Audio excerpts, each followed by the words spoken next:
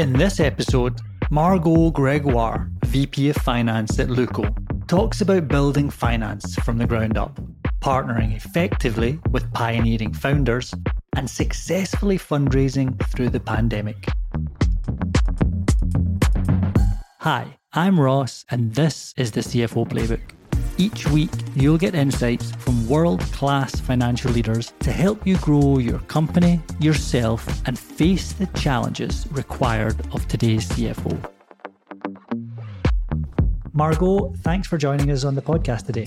Oh, actually, I'm super happy to be here with you. So Margaux, I'd love to start with, and it's always interesting to understand what a finance leader's first role is like when they've moved from other industries or other positions. And in your case, you were in an advisory type role, and then you worked in banking before becoming, a finance leader at Luko.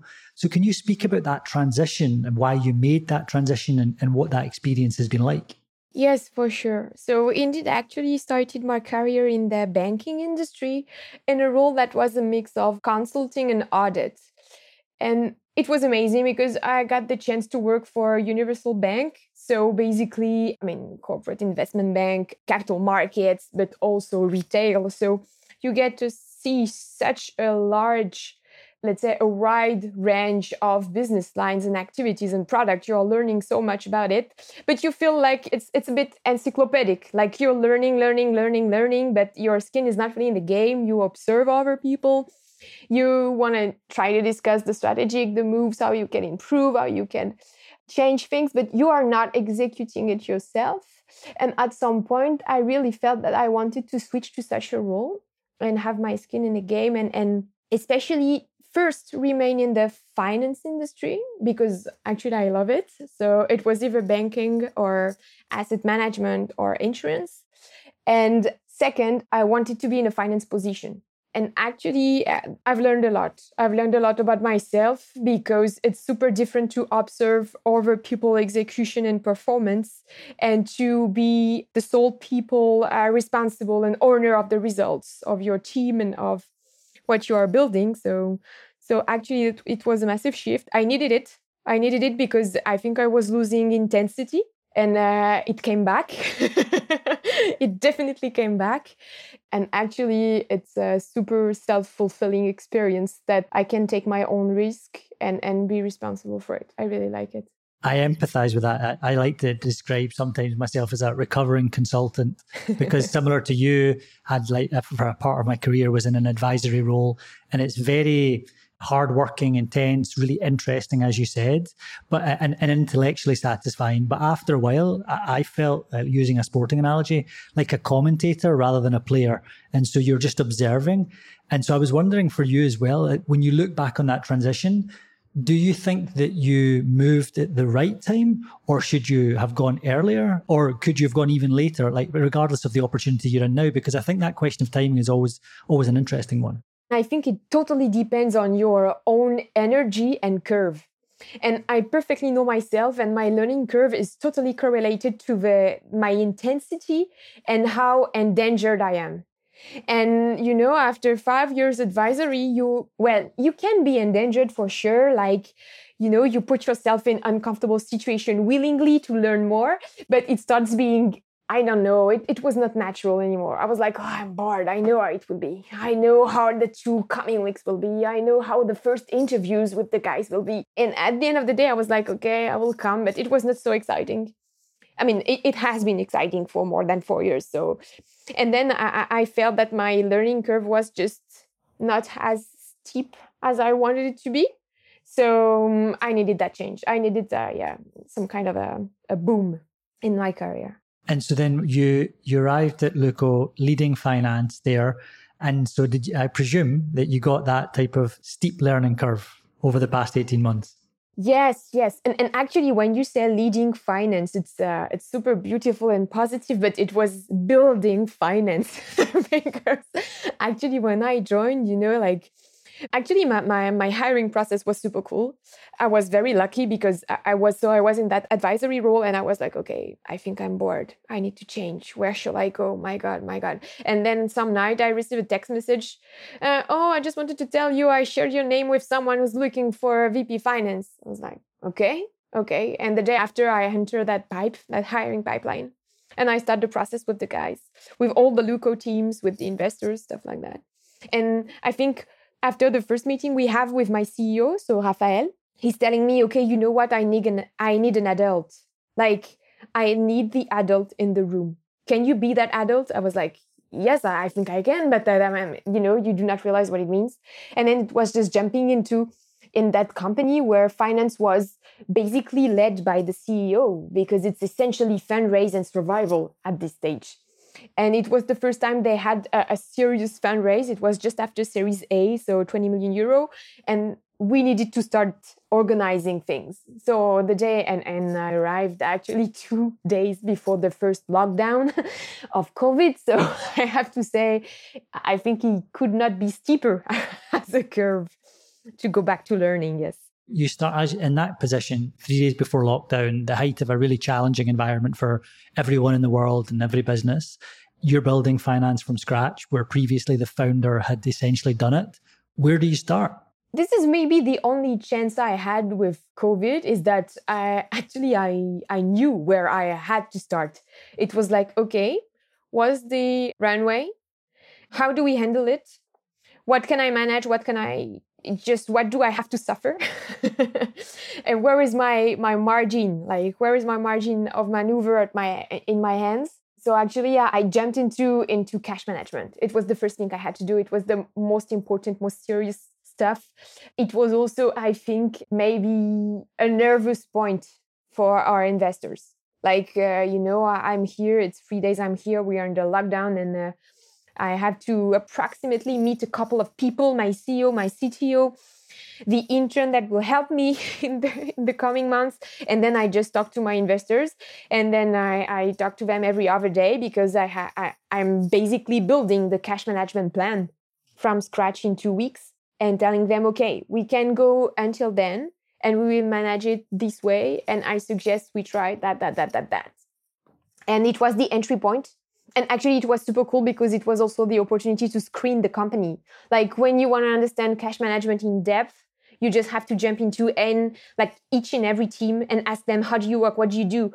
What are providers, contractors, SaaS, and You go line by line. Then, of course, you tackle as smartly as you can the growth issue, because you're in a situation where you don't know really what you're acquiring. You're in the middle of a worldwide crisis. There is no much leads. You don't know if it's normal or not. You don't know if there's an opportunity or not in your industry. You're trying to figure it out. Do I need to invest? Do I need to freeze the budget?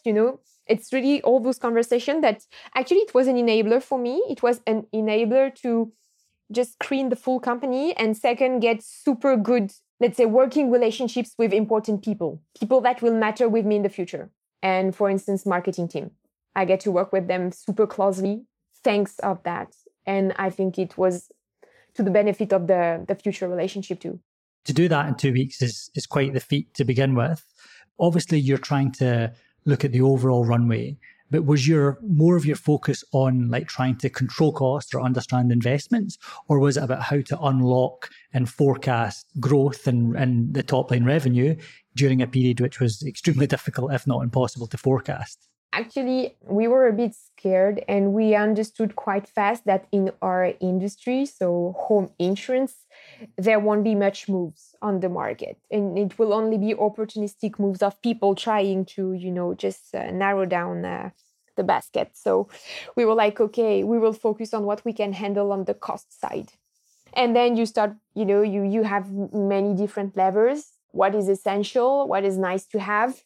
Then there is also all the different, let's say, payment facilities you can get with your local government. Of course, in France, we were super lucky with that because we had a lot of flexibility with different type of taxes or charges. So this is how you can optimize that. And you try to model, okay, what are the different options I have? And actually, one thing that was a bit difficult is that, but everybody was exactly in the same situation, is, okay, how long will it be? How long will it be? Because we are in that VC-backed way of growing companies where you have to invest super fast. You raise funds to spend because you hire a lot of people, because you launch a lot of products and services, because you want to expand super fast. So this was also mostly the question. Do we keep hiring? Do we freeze everything? What do we focus on? So it was essentially that. How did you make those trade-offs then? Well, like what did you choose to do? We decided to cut everything that was nice to have. After a fundraise, you had that some kind of euphoria, like everybody's taking new tools, new stuff. We're trying that and this, and you have double accounts for everything. So it was just like super rationalizing everything, asking everybody to manage this as if it was your own crisis.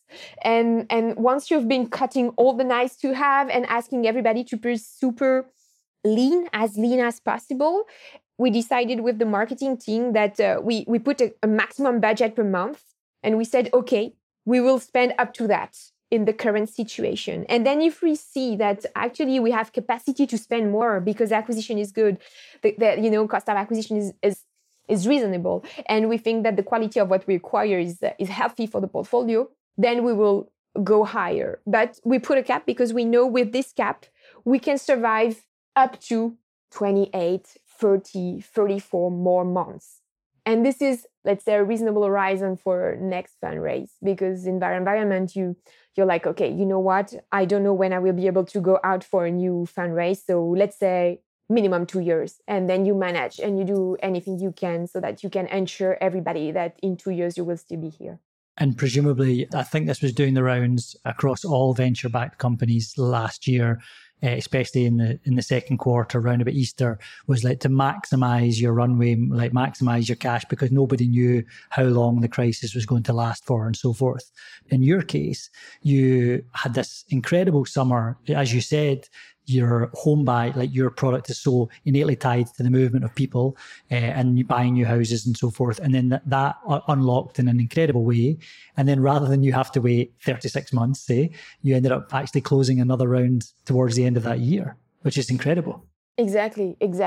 And actually, this was super interesting because we had that period between March and May, and we were like, okay, so as I said, we cap marketing spend, we lock everything.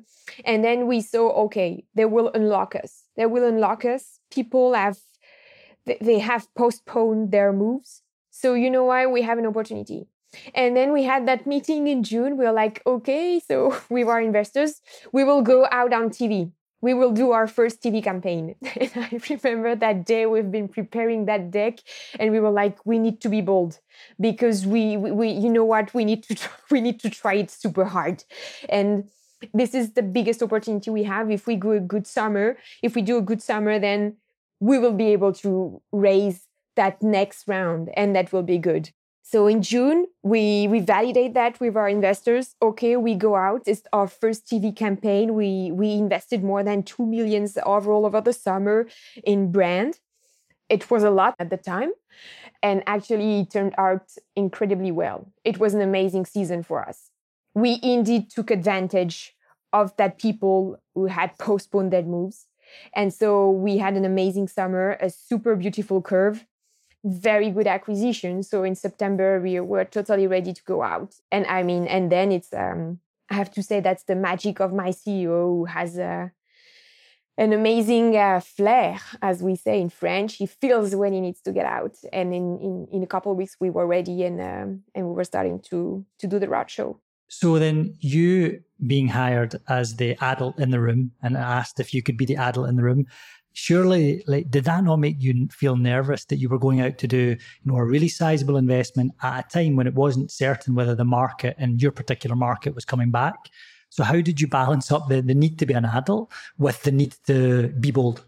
Totally. I think it was the first very big decision where I was like, okay, Margaux, you need to accept that if we want to survive in this industry and in this way of growing and developing, the only thing you can do is accept the risk here. And so we said, okay, you know what? We will invest a lot there, but we were super reasonable on other parts of the investment.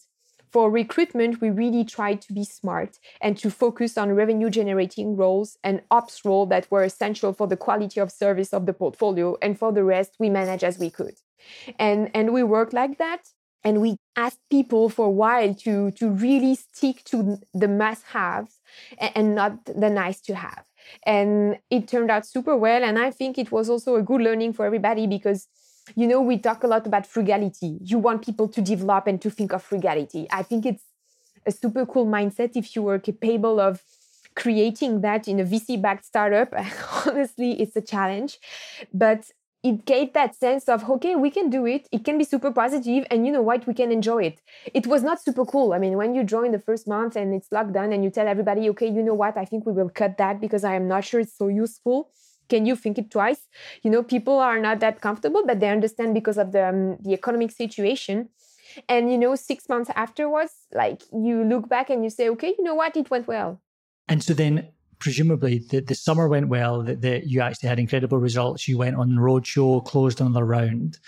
You mentioned that after Series A, there was the euphoria of, overspend and trying out new things. So then following your recent round, was there a similar euphoria, or actually did you try to be more frugal given your experiences? It was a balanced euphoria. Like I tried to, let's say, control the hysteria of the post-Series B. We invested massively on hirings. And on that, we were super bold. We said, okay, you know what? We stick to the principles we defined last year, which is if you do not need a tool, just do not pick it. Think twice. Think company-wide. Try to talk to other teams that could leverage also what you're using. So it's also, so that you make sure you do not develop silos where people are using two tools that are approximately doing the same thing for two teams, which is stupid. And this is a routine. This is principles you force people to adopt, and you're asking them to, okay, you're looking at that. Have you talked to this and this and this person? Okay, what do they think? It's the same I apply to me. For instance, I was looking for an FP&A tool. Then I put my marketing team in the loop because I know they forecast a lot of different stuff for acquisition. And I want them to use the same tool as I do because I think the capabilities of the tools can enable that. So we try to maintain those principles. And on the hiring plan, we were super bold. So then thinking specifically about what you're doing around finance, going back to that point you made, which is you weren't leading finance, you were building finance. So how have you now approached that part of the building of your team and finance as a function within Luko? After working in a global bank, a global French bank, I was super scared of a couple of stuff. First, being alone in my tower and giving orders to people, not really understanding their daily life and daily constraint. Second, saying no all the time before asking why, because I saw that a lot. And third, having the feeling that we are not in the business, and actually, I don't want to say it's pessimistic or it's negative, but calling those teams support team. Okay, yes, it's support team, but it's supporting business. And you have to think that first. What is the first thing you need to think of? Your client, always. And second, how do the teams best serve the client?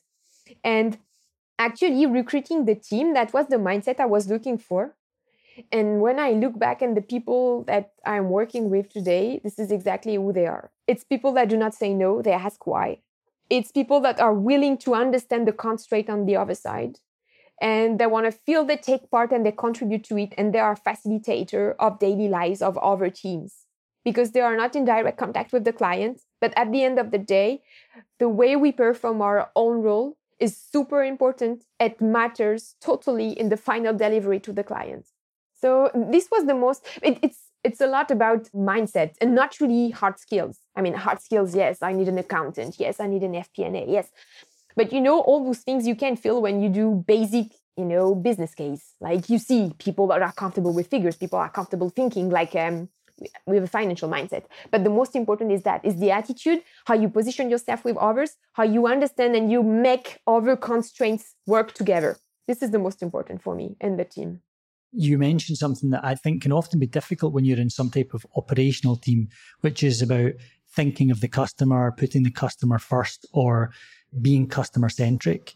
How do you practically in finance and with your team try and encourage that type of mindset? It's a lot about what are the questions you ask to other teams when they come to you with a new request. It's a lot about, okay, what's the process impact, operational impact? What are the banks you want to work with? What are the payment facilitation they offer you? how do you manage the cash? And for us, it's super practical. Is okay, how do people pay their insurance premiums? How do we pay back if there's any problem? How do we pay for the claims? All those things. How do we make it simple for employees, like claim managers, so that it's not super cumbersome to do a payment? How to make it, safe and simple and lean for the client, so that he does not have to wait 3, 4, 5 business days for a simple wire when it can be instant, stuff like that. So it's a lot about what are the questions you ask yourself and you ask the other teams within the company. And you always have to think at, okay, what's the global impact company-wide and for your clients? You're trying to create that culture where your team are always thinking of the customer, always partnering with the various parts of the business that they're supporting. What do you do actually within the team to embed that culture and encourage that type of thinking? I would say it's not so easy because we are not client-facing teams, but it's a lot about the reflex you want people to have, the questions you ask them in terms of our operations. As I said, a lot about the processes, about the final impact. Okay, who will use that? Okay, is there any client processes involved? What's the impact on that process? Okay, what's the precise role of this person coming to you with a new request? What does he want to change? What is the impact in his daily life and in the way he's serving client in his role? So it's a lot about that. It's also a lot about how you build the roadmaps, because so we are paced on a quarterly basis. We define our roadmap. Of course, we have yearly goals and long-term vision of what we want to build, but we are pacing it at the quarterly level. And it's quite important when you do that, yes, you have the tendency to jump into the details. Okay, I'm into that. I need to deploy that tool. I need to implement that. I need to switch that process, blah, blah, blah. And we try to give high-level guidelines. What's the impact? Are you impacting internally the teams? Okay. Are you impacting beyond that?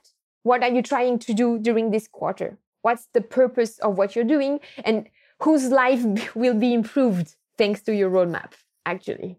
Then thinking about that compared to what you shared at the beginning, the 2 weeks to develop like a cash management plan, crisis plan with the investors and the rest of the business, how is your role evolving as the business grows and develops, and of course as your team grows and develops? Actually, this is something I loved in the trajectory, I would say, is that I started super operational because I was alone with an intern who was actually an incredible person that helped me a lot. And it was definitely an amazing support. And I'm trying more and more to structure, give direction, anticipate a lot. When you're alone, it's very difficult to be proactive and anticipate in such an environment. Everything is going so fast. Like, in the morning, you try to be super early because you have that peaceful hour where you can just prepare for war. And then the war begins. And I mean, every day is like that. And the more you grow, the more you structure your team, the more you hire people, it's brain power. So it's good internal challenge. And I think I am recruiting people that are better than I am in their own discipline. So it's super cool. I feel pushed forward for everything they do and everything we're working on together. And for me, my role is more and more to anticipate because, we are accelerating. After Series A, you scale in your domestic market. After Series B, you expand internationally. And actually, I took the ownership of international expansion for Luko. So I hire someone who is doing the PMO for that. And I'm really pacing the roadmap for a country's launch. So it's really about anticipation. The more and more you got that high-level view of what you want to do, you learn also. I mean, Series B, it was my first fundraise. So, and honestly, lawyers manage to do things quite complex. So if you've never done that before, you cannot guess what's coming next, what the documentation will look like. Now I know what the precise points I will be willing to negotiate. So all this stuff, you feel that you're getting more mature, you be more proactive, and you anticipate better what you need. So it's a lot about that, trying to anticipate. So also for my team to be more comfortable and not feel that battle way of managing the daily life. The ability to be proactive rather than reactive in battle. Exactly. Which is the tricky part. So you touch on international growth, which is, of course, a huge focus area for scaling up companies like yours. How have you and Luko approached that process of international growth, both the strategy of it, so where should we go and why, and then the really challenging part, of course, which you mentioned you hired someone to take care of, which of course is the how and setting the operation up. How have you approached that? We were looking at the European market and we splitted the markets into two different categories. The one that were already super mature and highly competitive, and the one that were, let's say, digitally mature, but not super competitive, where it was essentially incumbents. You do not have much startups in our industry operating there. And looking at those two, we said, okay, we will start with the low competition markets. We will learn there. And after, you have a lot of other consideration, of course. What is the addressable market size? And what is the profile of the clients? What is the regulation in this country? Because actually, we are in a highly regulated industry, so it matters a lot. And you cannot jump somewhere and discover that you cannot distribute here because you have too many hurdles. So it was, let's say, a multi-axis analysis of all the different markets, and we picked the ones that were low or average competition. From a regulation standpoint, it was affordable, and also we thought that it was, let's say, a good fit with our DNA. Our positioning is to be home partner, not insurer. So we want people that care about their home, that are comfortable using a digital player, using an app, that consider insurance as a service more than a financial product. So, all those stuff. And we define the market like that. And then we tackle the first market based on those criteria. And then once you've selected that market, in some ways, the most challenging part is how do you actually build an operational plan to go and grow there? How have you approached that? In our industry, it's super important to understand that each piece matters. You need to have a good insurance product. You need to have the good tech product. You need to have the local quality of service you're promising to your customers. So it's not only you're building a platform when you will sell socks or you will deliver burgers. And I'm not saying it's easy, but it's very different. It's like you need to have the local expertise, people that perfectly know local law, local regulation. It's super important. And you also need to better, let's say, anticipate on all the different aspects. So what we said is that in my team, I hired that PMO, like super PMO role, and she's coordinating all the different teams across the company. And actually we managed we started really working on it mid-February and we were live on the 15th of July. So it was insane. Actually, what we managed to do here, I think we, at some point, I remember my CEO telling me, and you still believe it's going to be okay for July? And I was like, yes, it's going to be okay. Yes, it's going to be okay. And I was thinking, my God, it's a self-fulfilling prophecy. Can we do that? And we did. So, but it was super tight coordination of all the streams because you have a lot of interdependencies in between the streams. If your insurance product is not ready, then your tech product cannot be ready, then the pricing is not ready, then the integration with the local distributors is not ready. All this is a cascade and you need to be super organized. And so we've been learning. I think we can be even more efficient, but we've been super rigorous, pacing each stream and making sure that if there was someone lagging somewhere, understanding, okay, what's the impact? What's the cascade? And we were managing all that all the time. From your perspective, so you're obviously overseeing that's a company-wide initiative, but of course you're trying to balance that up with your other responsibilities, managing presumably new investors, the building of the finance function and the running of the business. How do you then balance up those responsibilities and manage your time effectively? I think I'm still learning here. Actually, it's a lot about how you work with your team and how you trust them. I'm not a micromanager at all. I need a couple months to trust the people I'm working with. And I want to have and develop that mutual trust where I feel I give them enough ownership and delegation that they can accelerate if they need. And they can call me anytime if they need to. And so what I try to do is that I know the hot moments for each team. And I try to make sure that it will not all come at the same time for everybody. And I allocate my time. It's a hot moment for accounting because that's quarterly closure. We need to focus. I need everybody to align and to respond. And in 2 weeks from now, we are live in Spain. Okay, I need 2 weeks of intense focus on that country opening. And I try to have that super large roadmap in my head all the time and saying, okay, this week I need to push here. This week I need to push here. And that's how I do things. And well, sometimes I have to push a couple of fires at the same time. But I would say often it's possible to manage that through a quarter and have a balanced timeline for everybody. And it's also good because it gives, breathe in, breathe out for everybody. Okay, last week it was me. Next week it's going to be a bit cooler for me. And you feel the team is breathing, and it's good. It's good because it's balancing the energy among people also. What you're alluding to, and I'm sure you have to do a degree of this, but you're trying to minimize context shifting too much so that you've got 1 or 2 weeks extreme focus on particular topics and areas so that, again, you can be dedicated to that and presumably go deeper. Totally. And I think it's also self-discipline.